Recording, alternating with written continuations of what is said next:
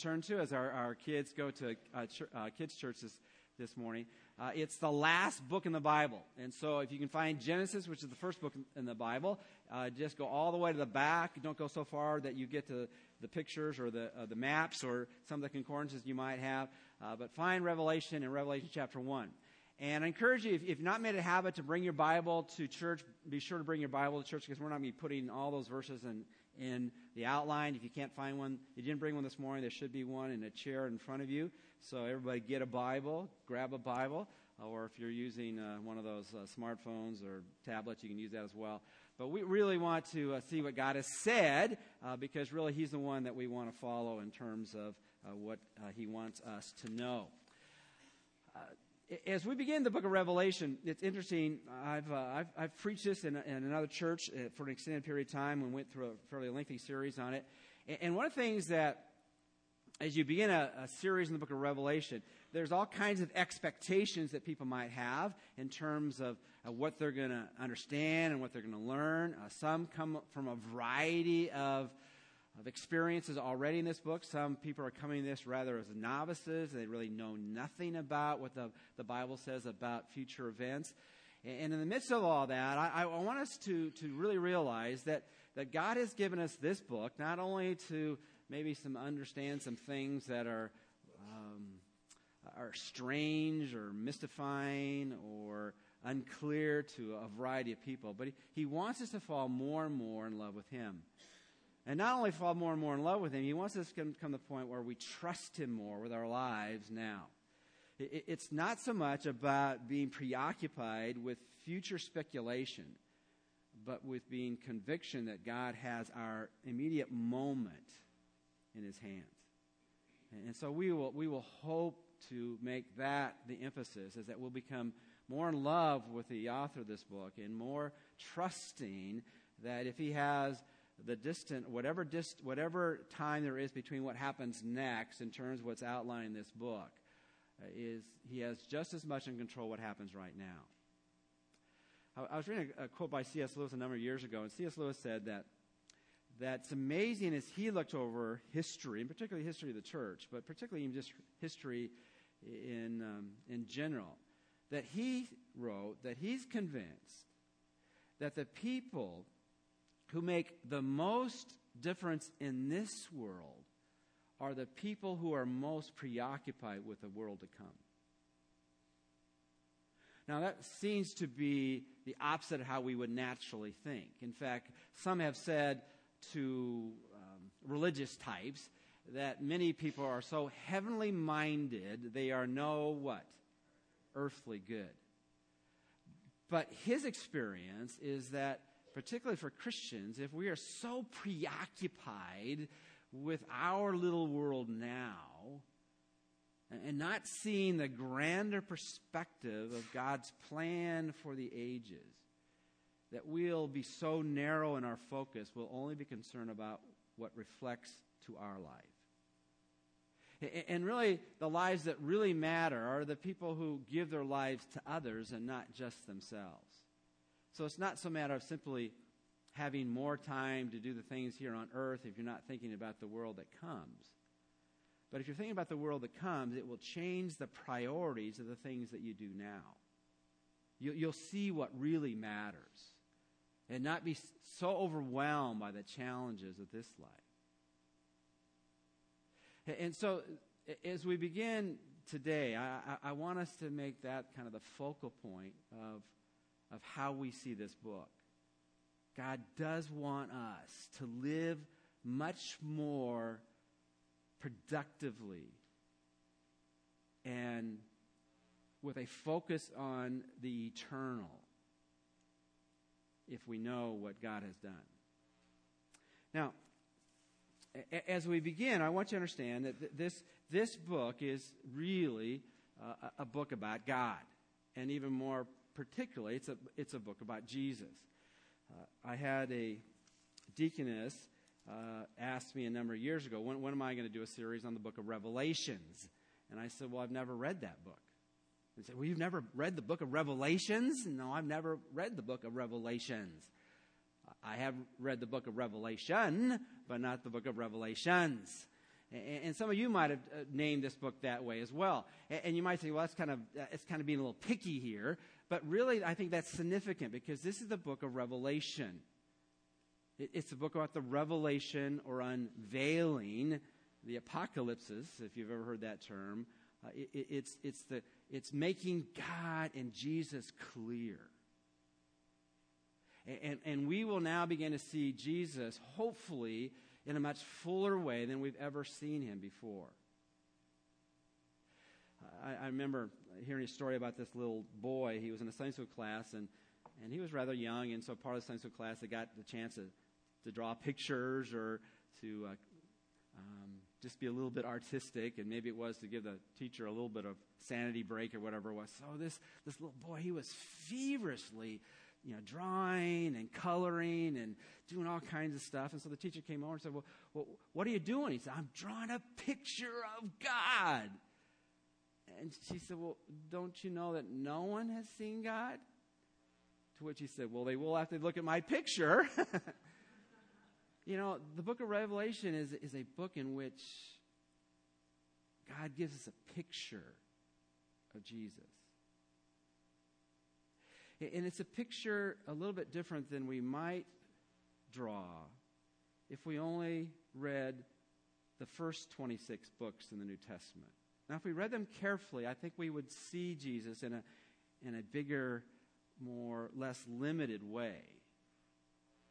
But when we see Jesus, and there's a reason we see him this way, as coming as the humble servant, as the one that was meek and mild, the one who was so approachable, and people, particularly those who weren't religious, felt that they were not being judged in a harsh way, and they could come into his presence and be honest about how much they felt they had fallen short in knowing a holy God. And we see him in his tenderness. We see him in his kindness. We see him as the one that often the disciples were shocked when he would put his arms around children, and they thought, well, what are you wasting your time with them for? And so we really see the heart of Jesus, the compassion. We even hear of him weeping bitterly over those who were far from him. And even as he was taken into that period of time in which he would be tried, and then he would be mocked, and he'd be scourged and taken to the cross. And as one of his disciples, even Peter, took up a sword to defend him, he said, this is not how I will establish my kingdom, with a sword. And when people somehow compare religions, well, everybody's really basically the same. You're religious, if you're religious, everybody just basically believes the same. Jesus never converts people's hearts with a sword. He penetrates them with the truth and the grace that's found in the character of God. And yet, when we see the book of Revelation, we begin to see him not simply the one who came to rescue us or to save us, but he's going to come in all his power and glory and majesty. And everyone will fall down in the presence of Almighty God. And so we need to wrestle with those two pictures of God. He's gracious, he's merciful, he's loving, he's forgiving, he's kind. But as C.S. Lewis said, the lion who's so gracious, but he's not tame. When Jesus comes again, he'll come in power. And that's what we'll see in the book of Revelation. If you have your outline this morning, and my message is going to be broken up this way. The introduction is going to be long, and the message is going to be short. All right? And the introduction could be even longer because there's so many nuances with this book. As I mentioned to you, the book of Revelation is the last book in the book, right? And this is a pretty big book. And if you take all the parts of the book, there are 66 books in the Bible, 39 in the Old Testament, 27 in the New Testament. And when you read the book of Revelation, singular, you read the book of Revelation, it's like a lot of books. In many ways, you can understand the Bible. The Bible is written for our ability to hear through the reading gate what God has said to us. But it does help at times when you read the end of a book, like any book, to know what happened before. There's one thing that frustrates me more than anything else. If I'm planning to go movie with Alice or whatever like that, and somehow we get to the movie late. Because sometimes if you miss the beginning, you can't quite catch up, because what's going on here? What's the whole issue here? So there is a place where understanding the other 65 books helps you understand the 66th book. Some who like to count verses and count approaches of how this book is written said there's 500 allusions to the Old Testament. Well, there aren't even that many verses in the book of Revelation. I think there's 404. And then if you count verses that go back to the Old Testament, 278 of them make reference to the Old Testament. And so as we go and go through this book, and let me tell you that there are all kinds of perspectives on this book, and I'll share a little about this in our introduction. And so in the midst of the complexity, we also want to keep it simple. And you don't have to be a Bible scholar to understand this book, but it does help to know what God's plan is. And we're going to try to see that. But I want to begin at the beginning about what's most important. The beginning is God wants to make a revelation. He wants to make an unveiling. He wants us to see Him more clearly. And we talked in our series, so this is all by way of review, and this might be on the test, is that we need to ask ourselves, well, who is God? Remember we asked that question, who is God?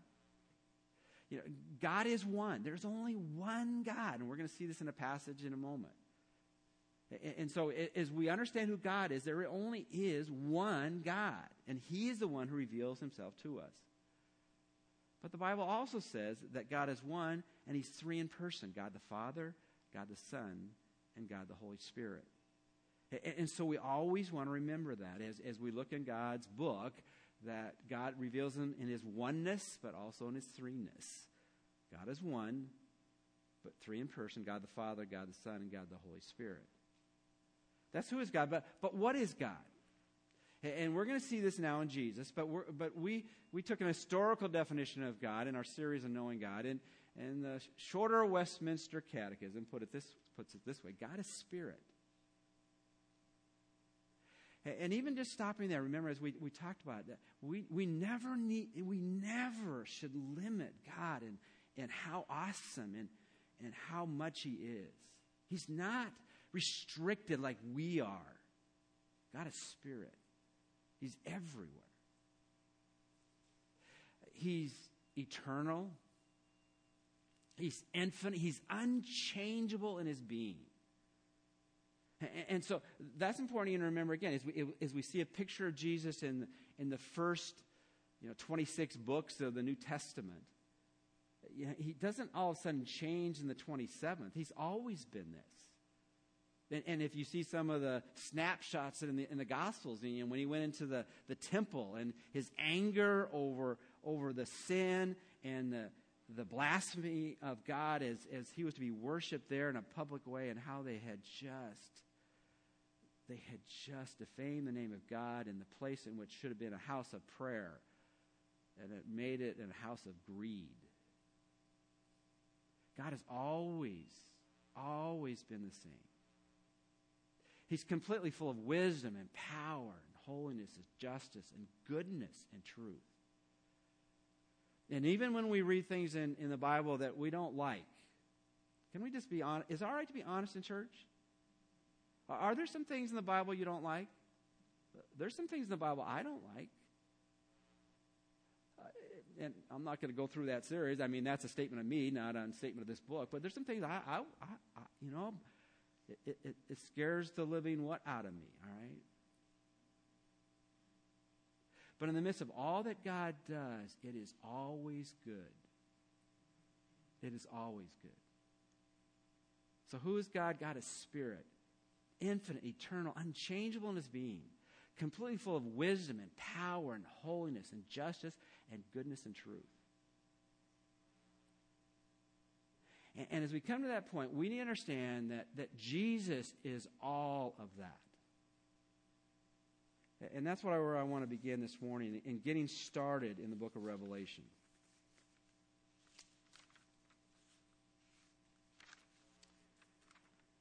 And we'll get started if I can somehow find where I left my notes.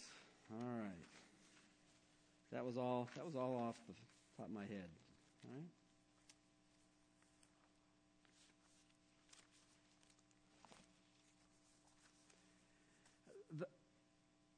What I want to do is make a parallel between God the Father, how God reveals himself in the Old Testament, and how God reveals Jesus.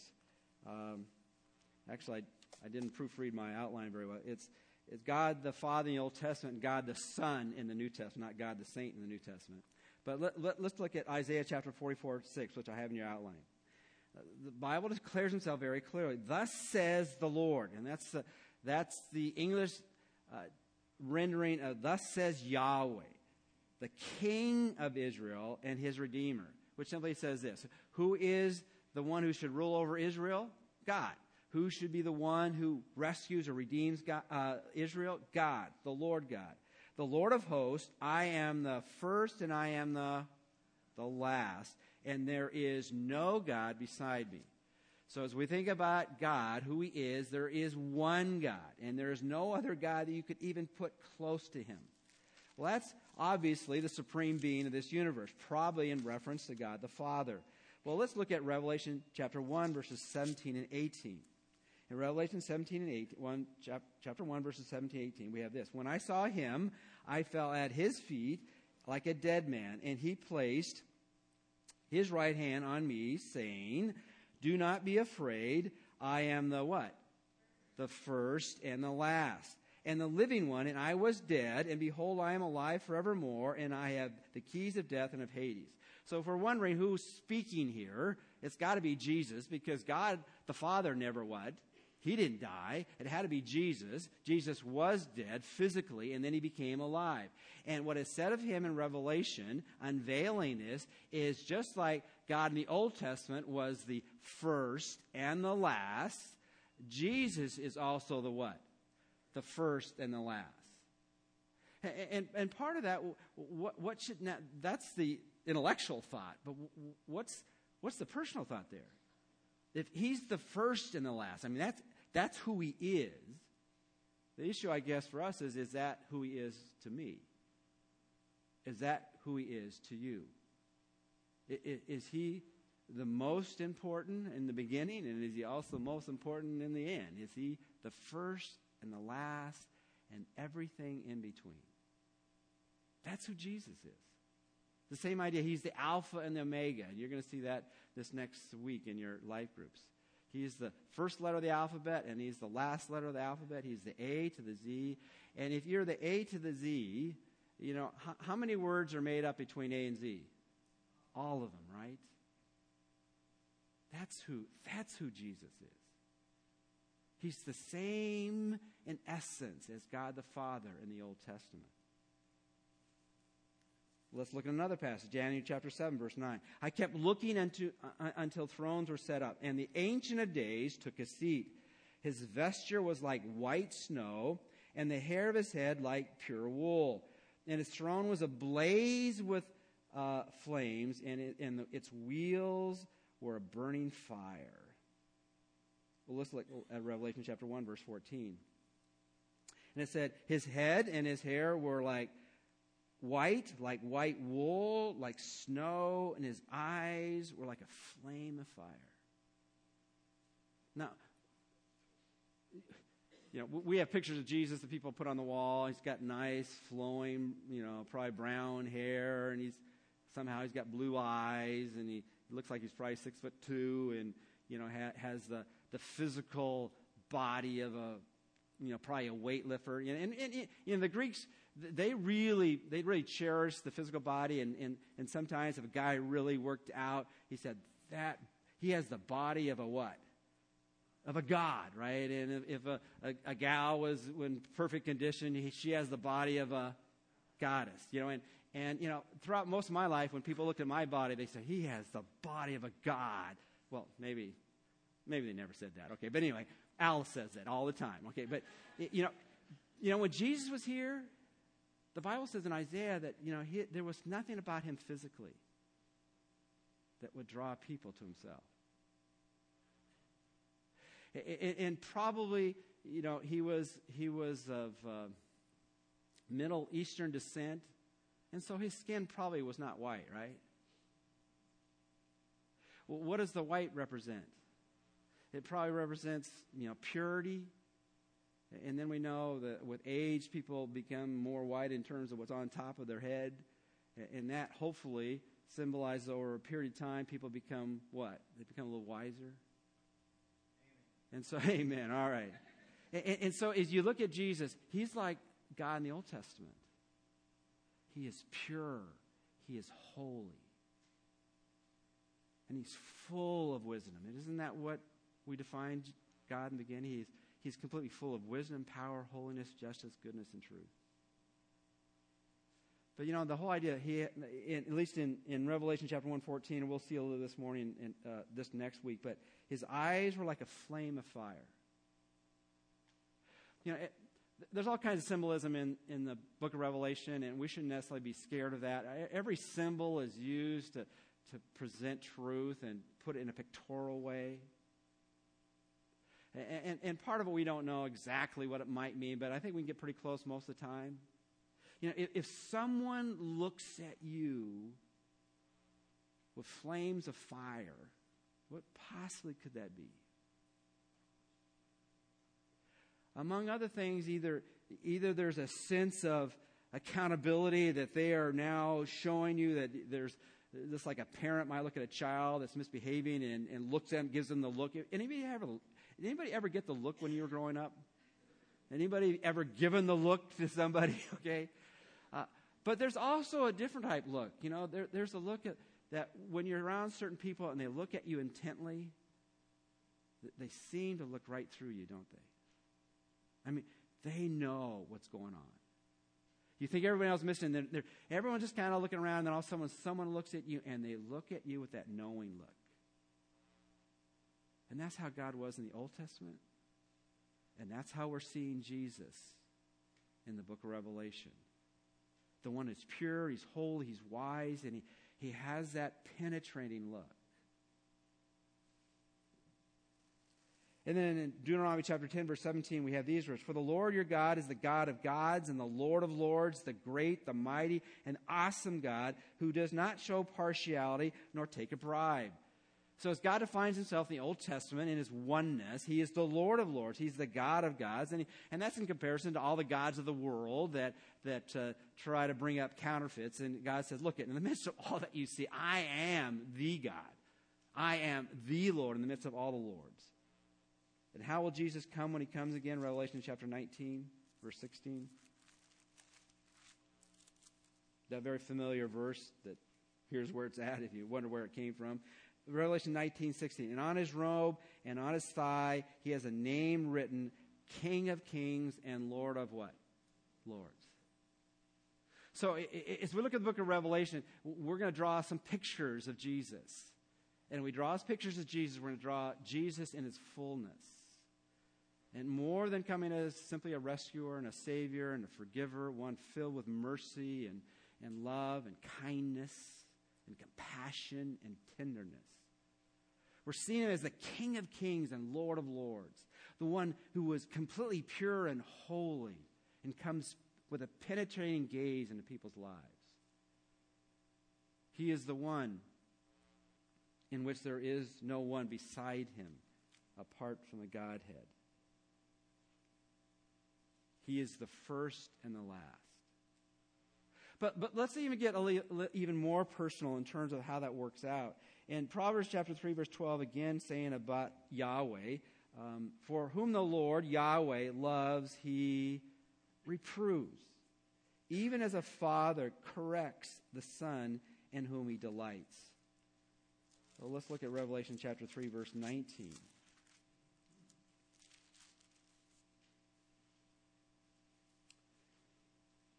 As the letters to the churches are given to the angels or the pastors of the church, there's commendation and condemnation, and there's correction. The 3 C's are wild.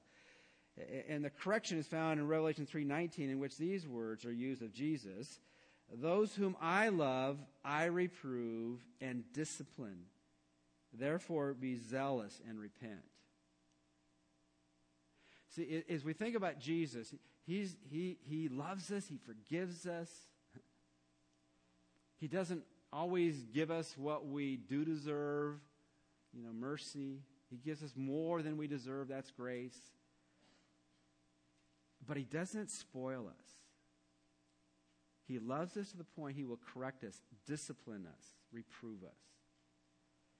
And so sometimes the things that we go through are the things that God has directly given to our lives, so we might learn only the lessons we would learn if God would reprove us or discipline us. This is the picture that God wants us to see of Jesus in the Revelation. Now, real quickly, and this is kind of, for some of you, it's old hat, and for some of you, saying, I never even heard these words. You can divide the approaches to the book of Revelation in so many different ways, right?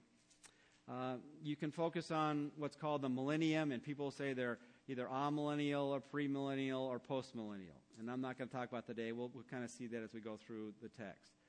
There's various ways to look. Some people focus on the rapture, and they say, I'm pre-trib, I'm pre-wrath, I'm mid-trib, I'm post-trib. And some of you are saying, I have no idea what you're talking about. We'll hit some of those things. Another way is to look at it from just a bigger perspective. And the bigger perspective is the terms that are used among people who like to write books on the things that are in the future, what's called eschatology.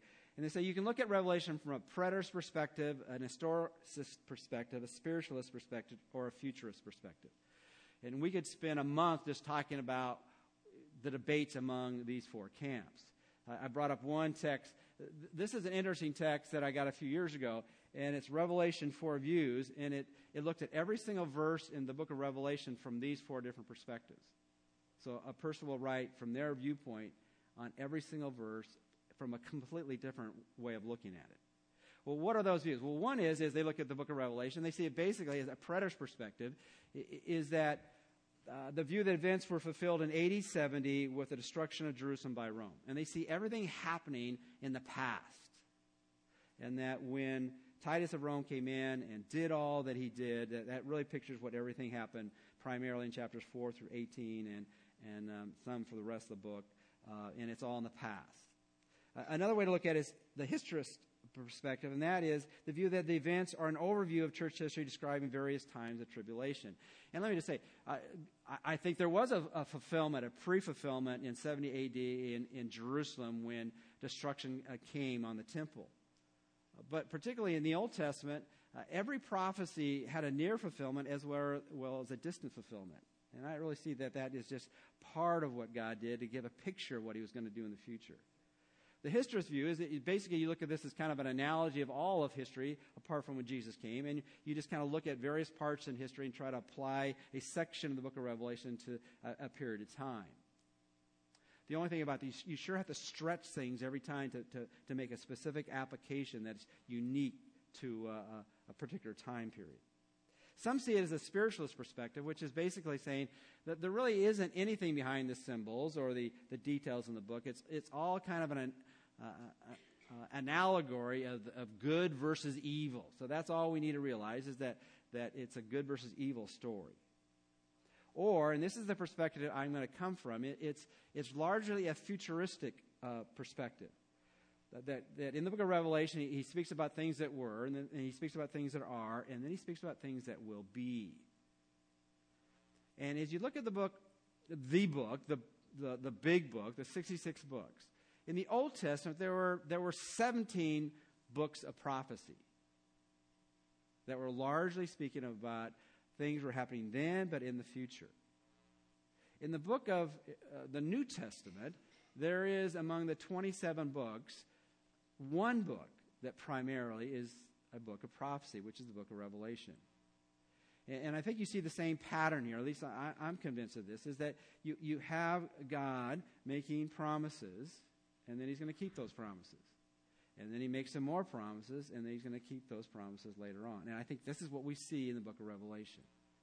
But in the midst of all the detail, we need to understand this among all things, that the book of Revelation is a book unveiling who Jesus is, who is to come, and what is to come. And ultimately what we need to understand, in the midst of all that happens in life, we need to understand this, is that God's people win. We're on the winning side. Peter Marshall, I think I have this somewhere written down, he wrote this. Because as we go through life, and this is part of the struggle in the book of the Revelation, and also as you think about God being good and great and sovereign and in control and all-powerful, then you say, well, then God, why have you allowed these things to happen to me? If not to me, to my loved ones. And if not to my loved ones, to the world at large. How can you be in control when everything seems to be out of control? Or in the battles that you try that you're involved in, it seems like you're losing more than winning. Have you ever gone through periods of time where you seem to be losing more than winning? Well, here's what Peter Marshall says. Well, I think it's a great comment on trusting God in the midst of all that has happened. And we could go through various periods of history and seeing all hell breaking loose on God's people. And you're saying, where is God? And that could be on a more global perspective or on a more personal perspective. And you're saying, how can God be in control when all these things are happening? We seem to be losing the battle rather than winning. And if you're not convinced of Christians many times facing it, just read Christian blogs. I mean, it seems like some Christians are so preoccupied with politics. And we ought to be involved, but God brings people up and he brings them down. I mean, there's all kinds of things that we don't understand what he's doing behind the scenes. But here's what Peter Marshall wrote. Better to fail in a cause that will ultimately succeed than to succeed in a cause that will ultimately fail. Remember that one more time. Better to fail in a cause that will ultimately succeed than to succeed in a cause that will ultimately fail. Or to put it in more simple terms, and this is the Christian life, it is better to lose a few battles if you're convinced you're going to win the what? The war. Isn't that true? So as we go through life, that's the message here. The people that day were going through great persecution. The people this day, you go to various parts of the world. I was just reading a study that there are more people that died for the cause of Christ as martyrs this year than just about any year imaginable. You know, we don't necessarily always see that because we're right next to it. But it's better to be on the side that ultimately wins than the team that seems to be winning at the moment. Have you watched the Green Bay Packer game against this? I mean, they had that game won, but they didn't win, right? They were dominating. But the only team that wins is that at the end of the game has more points than the other team. And so we will lose some battles, but we're going to win the war because God is in control. All right, that's the introduction. Now the message. I said the message is going to be short. Part of it we've already even shared it today. What will we get in Revelation? Number one, we will get to know Jesus in his fullness. So Revelation chapter 1, we're just going to read 6 verses, and I'm not going to make a whole lot of comment on it. Revelation chapter 6, beginning with verse 1. The revelation, singular, of Jesus Christ. And again, I'm not trying to be picky here, but the reason I say it's the revelation, because the preoccupation is unveiling who Jesus is. I mean, obviously there are revelations in the book of Revelation, But the purpose is the revelation, singular, because it's the unveiling of Jesus Christ. The revelation of Jesus Christ, which God gave him to show to his bondservants the things which must soon take place, and he sent and communicated by his angel to his bondservant John, who testified to the word of God and to the testimony of Jesus Christ, even to all that he saw. And so basically you have Jesus unveiling himself, so he has the message, gives it to an angel, which is a heavenly messenger, and he gives that to an earthly messenger, which is John, who then gives that message to us. And the message, the focus of it is unveiling, revealing more completely Jesus. And that's what the book is about. And so hopefully, as we go through this book, we will know more about Jesus in his fullness because of our studying of the book. Secondly, we will get to know how to receive God's blessing. When people sneeze, often people will say what? I usually say, get away from me, all right? But if someone sneezes, God bless you. You're trying to, and often I don't say that, and people look at me, you're not very spiritual. You didn't say God bless me when I sneeze. Well, maybe I'm not that spiritual. But anyway, often the reason I do, because sometimes people use it almost as a superstition. If I say God bless you, historically that phrase came from people who thought they were chasing away the demon of sneezing. And so they said, God bless you. You probably will never say God bless you again the rest of your life. But anyway, God bless you is more than helping you when you sneeze, right? I hope you understand that. Is that there's much more, and the word blessing means God's favor, God's provision, God's help. God's communicating to you his sustaining strength. And let me just tell you, you only need God's strength when you are what? When you're weak. Isn't that true? I mean, if everything's going great in my life, I don't need God. At least I don't think I do. But when I'm at my point of need, that's when I need God's blessing, God's favor.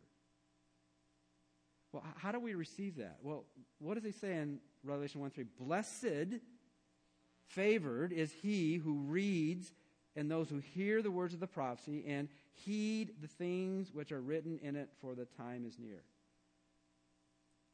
Now, in your small group this week, you'll wrestle with this a little bit more. There are actually 7 Beatitudes in the book of Revelation. You'll look at them.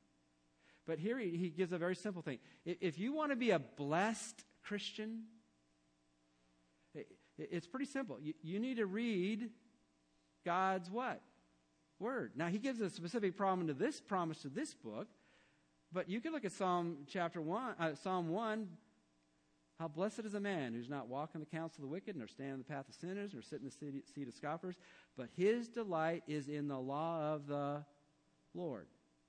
That's the person who is blessed. If you want to receive God's blessing, it's not mysterious. You've got to read God's word.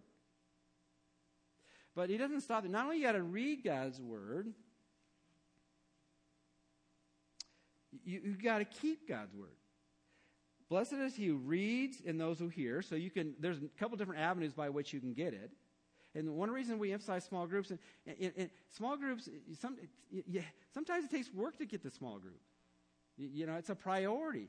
But you get a blessing, and then you give other people a blessing because you're doing it together. Blessed is he who reads God's word, hears the words of God, and then heeds them, or you could say keeps them.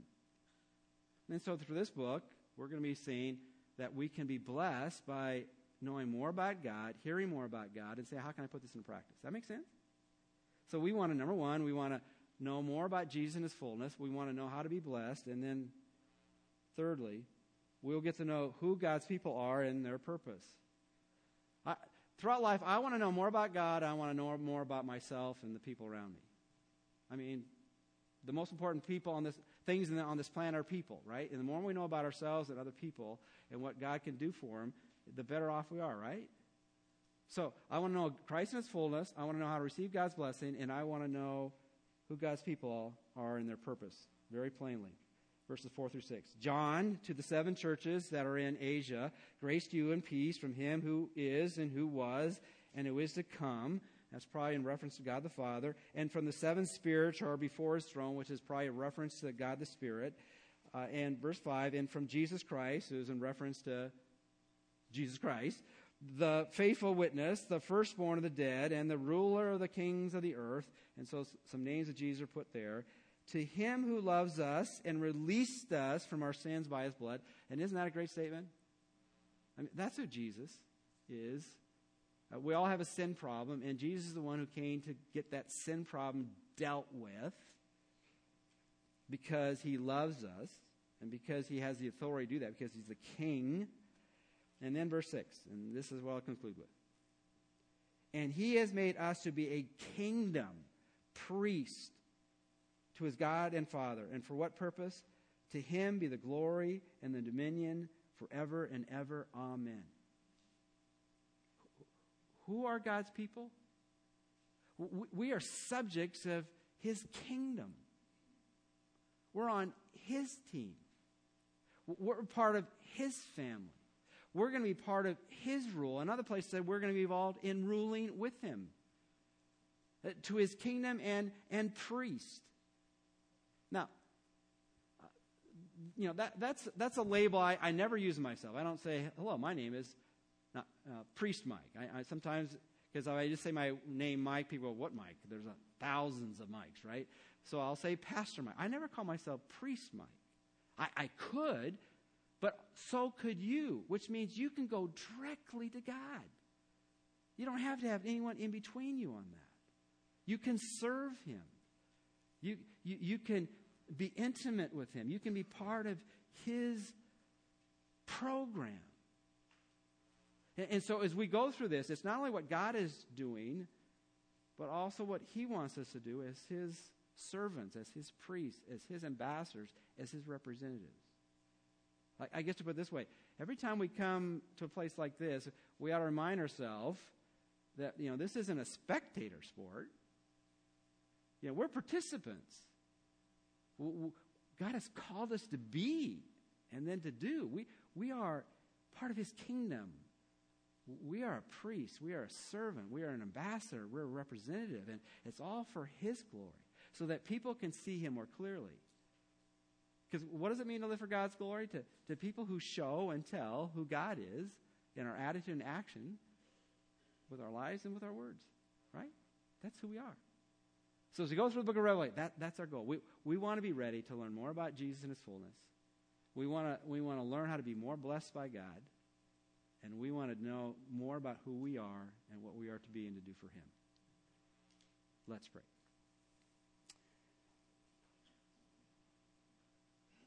Father, I just pray for each of us that have come this morning, that we might hunger to know you and your plan. In the midst of the complexity, help us not lose the simplicity. And in the midst of the questions, might we not realize there's so many answers. And Father, if there be anyone here this morning that doesn't know you, I pray that they might make that step to say, I want Jesus to live in me and to lead me. I want to really believe that Jesus died for my sins and rose again. And I want to turn from my sin and trust you as my Lord and Savior. And for those of us who already made that step, might we live it out in more faith and commitment because of our time spent together in this book. And we praise in Christ's name.